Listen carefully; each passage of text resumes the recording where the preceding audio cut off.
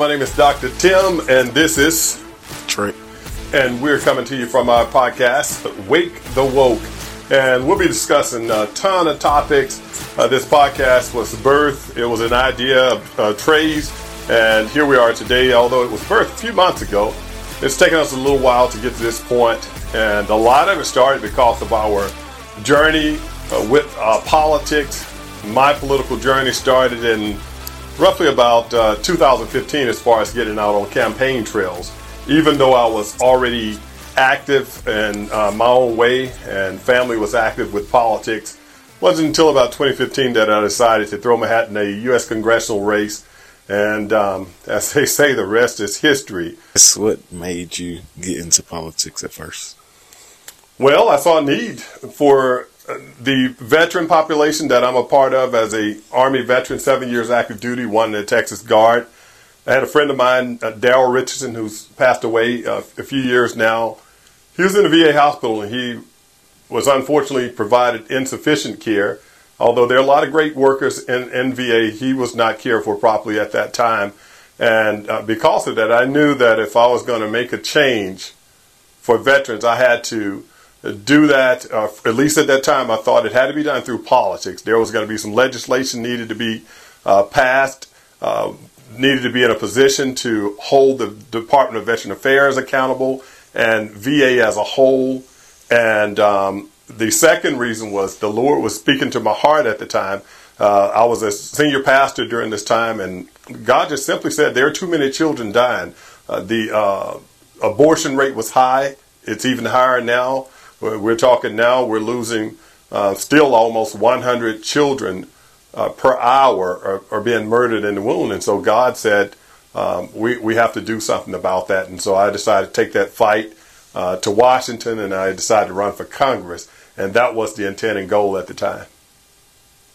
It's pretty good. I guess with those issues you just touched, were you able to get some of the stuff you wanted done? Even though you didn't physically get into Washington, were you able to get some stuff done? We were able to bring light to it, and the fight's not over. And that's the thing I tell people. One of the things that I was awakened on was that even though I'm not in Washington at this time, the fight continues. Being able to reach out and call the representatives, our representatives, being able to keep them accountable, being able to keep taking the fight into the halls of Congress, being able to take the fight even here in Texas to Austin and put it before legislators there. That continues to be able to fight for our veterans, to be able to promote a life, to make sure that people know the lives of the unborn are worth fighting for. That continues, and to be able to inspire people like yourself to be involved, to get involved with this battle that we have. And so though I did not make it to Washington as planned, Washington still hears from Dr. Tim Wesley, and likewise does Austin. So I'm still on the battlefield, and that won't stop. Nice. So you ran in, 2016? Yes. I got on the ballot in 2015, December 2015 for the first time. Okay, and the years you ran, it was 16, 18, 20, 22, right? Yes. So, okay. Yes, every 2 years for Congress, 16, 18, 20, and I decided to shift gears and run for Texas Land Commissioner this last time around. So at all those times you ran, which one was your favorite one to run? The first one. And the reason was we were extremely green. When I decided to run for U.S. Congress in 2015, no one on my team had real experience in politics. It was one of those things that was placed on my heart through the power of prayer. And we had the gentleman who was our campaign manager at the time, Roger. Shout out to Roger. I thank God for him. Roger worked at the time. He did some work on a Ted Cruz campaign, and because he was the only one that had some type of political experience, he was kind of like nominated to be the campaign manager. And so it was a learn as we go thing. And so what was unique about it, at that time, there was no incumbent because the person in U.S. Congressional District 15 was retiring. And so there was no incumbent. And so it was a wide open race. And I think at the time we had 3 Republicans, we had 6 Democrats, I want to say a Libertarian, a Green Party person. So we had almost a dozen people in this race. And so everything was a learning experience. I mean, every step of the way was like new for us. Every step, including, how do we do this thing? What do we do when we show up? What takes place? Who's going to invite us? Do we hold our own events? Everything was a question. So we were learning as we go. And so we were, indeed considered a long shot to even win a Republican nomination because of the two opponents that I had there. Bank accounts, obviously, for campaigns were a lot larger than ours. And we were just learning this thing as we went. And glory be to God, ended up winning the Republican nomination. So everything worked out. So I have to say that was the favorite for me because it was new for us. We were able to still make waves. We were still able to bring a lot of important things that our constituents were in need of to the forefront and begin trying to push legislation even while I was running. And so that was why I say that was definitely the most favorite campaign of all. Okay, and with that, I know you said y'all are new to it. Yes. Pretty much everybody in your team. Yes. My question is, because I see a lot of people who run for the first time, they look like nervous wrecks on stage when they're in front of people. Yes. I don't think you look like that from what I remember. So how were you able to keep your composure and know what to do and go with the flow? You're absolutely right. I was never, I give God the glory for that. I've always been decent in front of a camera. Cameras never bothered me. Crowds never fazed me. And preparation. So even though I looked like I was polished from the start, and many that were, what I would consider to be veteran politicians, they noted that, said, look, you're extremely polished in front of people.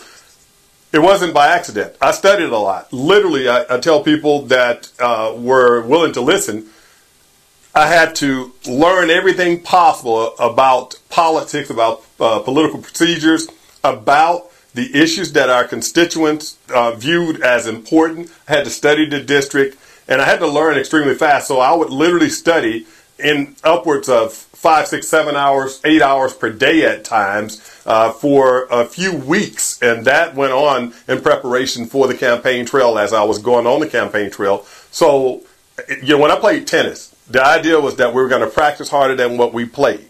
And so the same thing in politics, same thing for everything I've done. You practice harder than what you play. And so for me, I studied. I was a student and still am a student of politics, a student of what constituents need, a student of the state of Texas, a student of national politics. And because I was a student, I wanted to make sure, number one, I didn't fail the people and I didn't fail myself. And so with that being said, it appeared that I was more polished of a candidate than most, even with my first time out. Cool. So you said you're a student? And when I say student of it, when we look at the political spectrum, there's always something new taking place. Conditions are changing. Policies are changing. People are changing. And so we have to stay abreast of that. I learned to back away from the media, all that CNN and CNBC and all those other media outlets out there. I literally had to back away from them and stop watching it because of the negative news and also the misleading, unfortunately, news that was out there. So I had to start doing research other ways. I had to go back to the basics of researching and finding original sources as often as possible to see what was taking place and also actually speaking with people. So when it comes to the border, for example, Trae, who better to talk to about what's taking place on the border than Border Patrol agents? My wife and I, your mom, Tracy, we went and we decided let's meet up with the agents. So we got meetings at that time with the Border Patrol agents, and we were able to sit down, have a table talk, go on a ride with the agents and find out what was taking place. So when I say a student, I really mean getting up close and personal, up front with what was taking place during that time and even now to get the true meat and potatoes and not what CNN or anyone else was trying to feed us. So that's what I mean by being a student of politics. Gotcha. There's some people who go on a decline after being in the political realm. Yes. After a while. Yes. Maybe it's due to age. Maybe it's due to they're just losing their touch. Do you feel like you're getting better and only better? Yes, and I want to speak on the decline. Some people go on the decline and they disappear. So I've seen a lot of great candidates, and I do mean great candidates that had a lot to offer. This process will chew you up and spit you out indeed. I've seen a lot of great people that have become discouraged by the political process, and they simply decided, I'm done, because of how it's set up and how things go. I've also seen, kind of getting directly to your question, I've seen people that have become more of your veteran politicians and people that have been elected on the trails and serving in Washington and Austin for a while. And it seems like they have, in a sense, disappeared for the constituents. And a lot of times it's because people have become comfortable, and I'm talking about the elected politicians have become comfortable. They know that as incumbents, it's hard to beat them. And they know even if they don't do much or anything for the constituents, that many of them know that they can continue to be reelected year in and year out. And so unfortunately, Trae, it becomes a part of what's in there for them. How can they continue to enrich themselves? How can they continue to get more political power, and the constituents become less and less of a factor and less of the most important aspect of this process called politics? Yeah, you got it.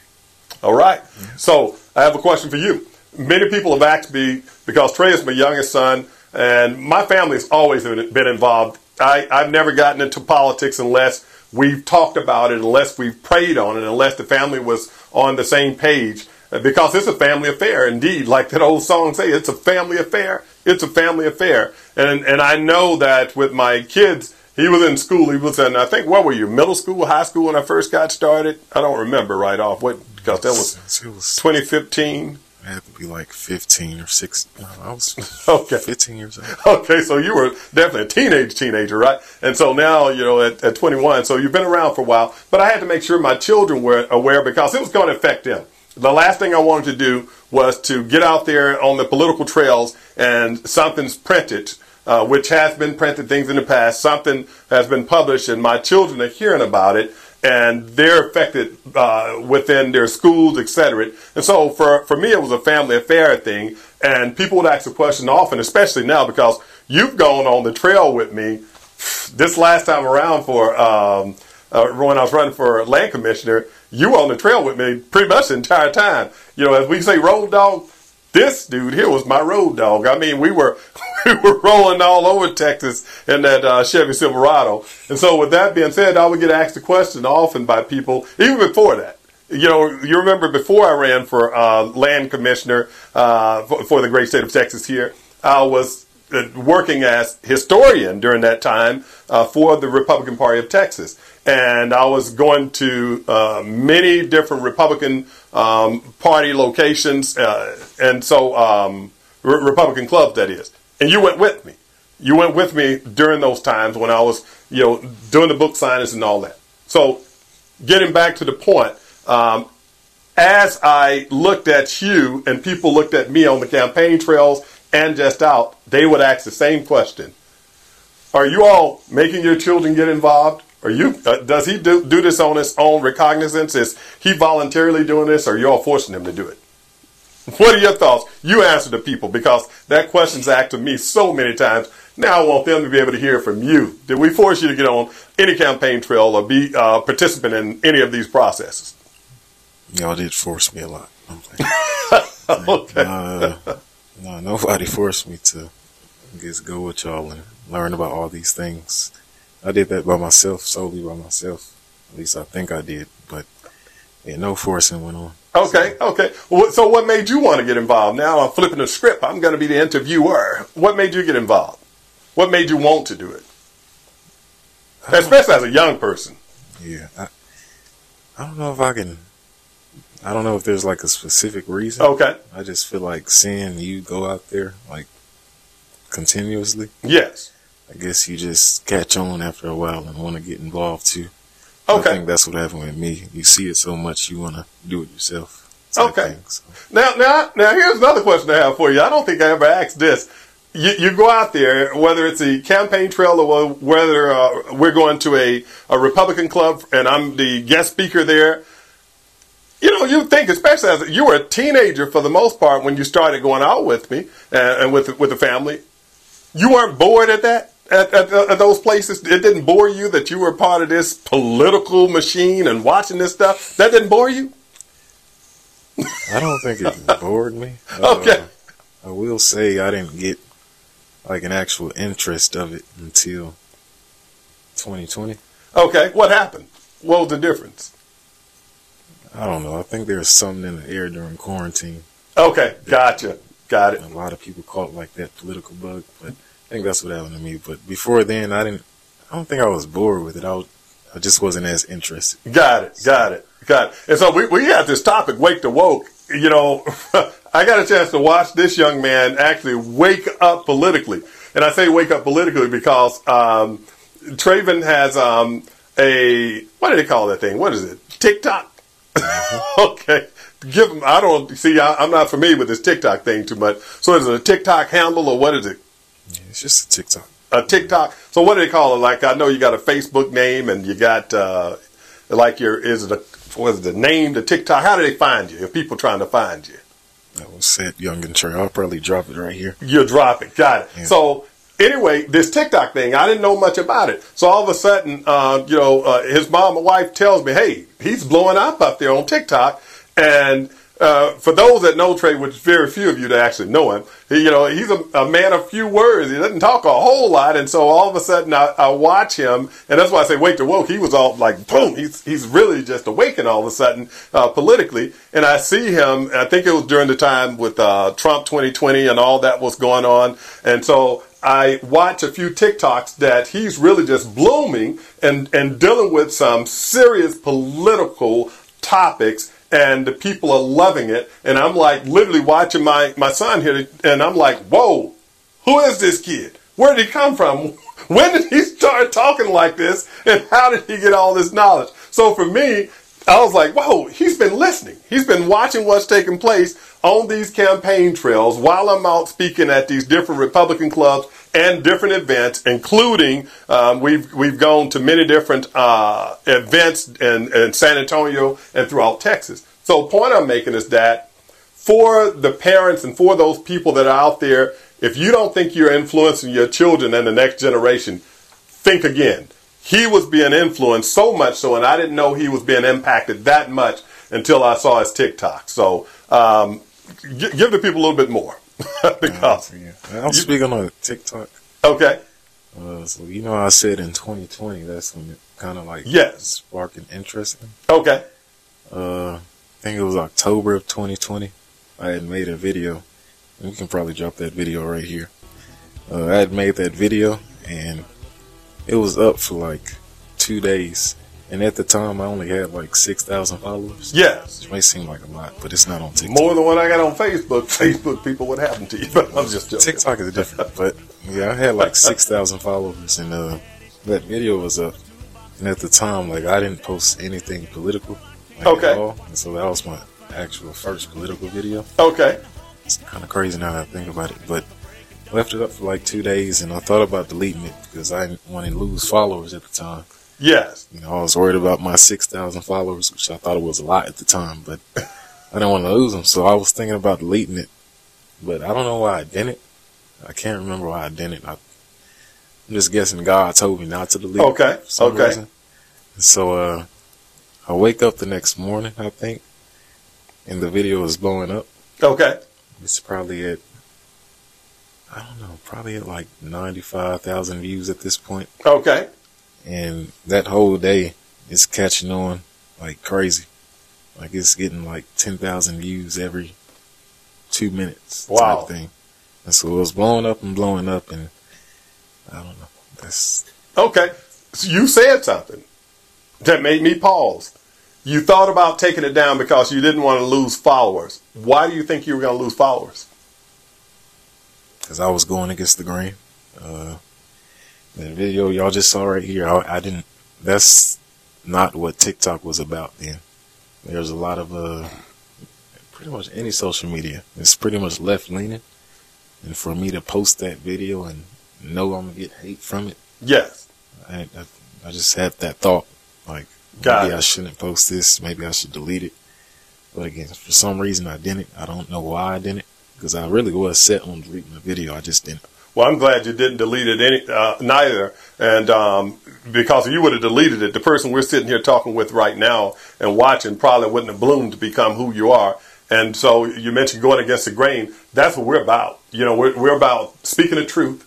We're about going against the grain when it calls for going against the grain, standing up for what's right, standing up for those who cannot stand up and defend themselves, and so much more. And so people call themselves woke this day and time. And I would say, yeah, you may call yourself woke, but are you right? Are you speaking truth? Are you living truth? And so that's what this platform is going to be about moving forward as well, just telling the truth and truly waking people up. Yes, indeed. Yep. So I appreciate it. Pass me that book right there, Trae, in front of you. That small one right there. Yeah, very important. Very important. Our U.S. Constitution.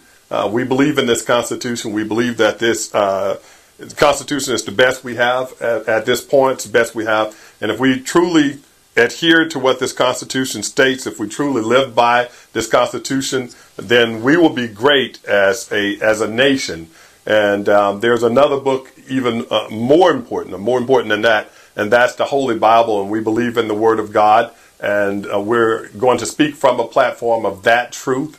And not all people are going to agree with us with this platform. Not all the woke people are going to agree with us. Many of them are going to hate us for what we speak, which is going to be the truth. But we're going to stand strong on this platform, and I encourage you all to continue to follow us, continue to watch us, and just see what God does, because we're excited about the future, excited about continuing in the process. And as Trae was even mentioning, even though I'm not running for any public office right now, my voice, his voice, our voices will not be silenced. We will continue to speak. We'll continue to work through Washington and those in Washington.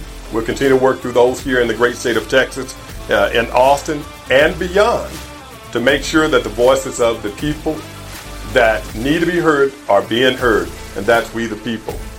Any closing thoughts, Trae? Just don't delete the video, because you never know what's going to happen. Amen to that, brother. Don't delete the video. So you all have to stand firm. We want to thank you all for tuning in for this introductory segment of Wake the Woke. We have more videos that's going to be coming, more footage, more podcast material that's going to be coming over the next several weeks, next several months, and beyond. So thank God for you all. God bless you. May God bless the great state of Texas. May He bless the United States of America, and may He bless every individual family out there. God bless you all, and thanks again for tuning in.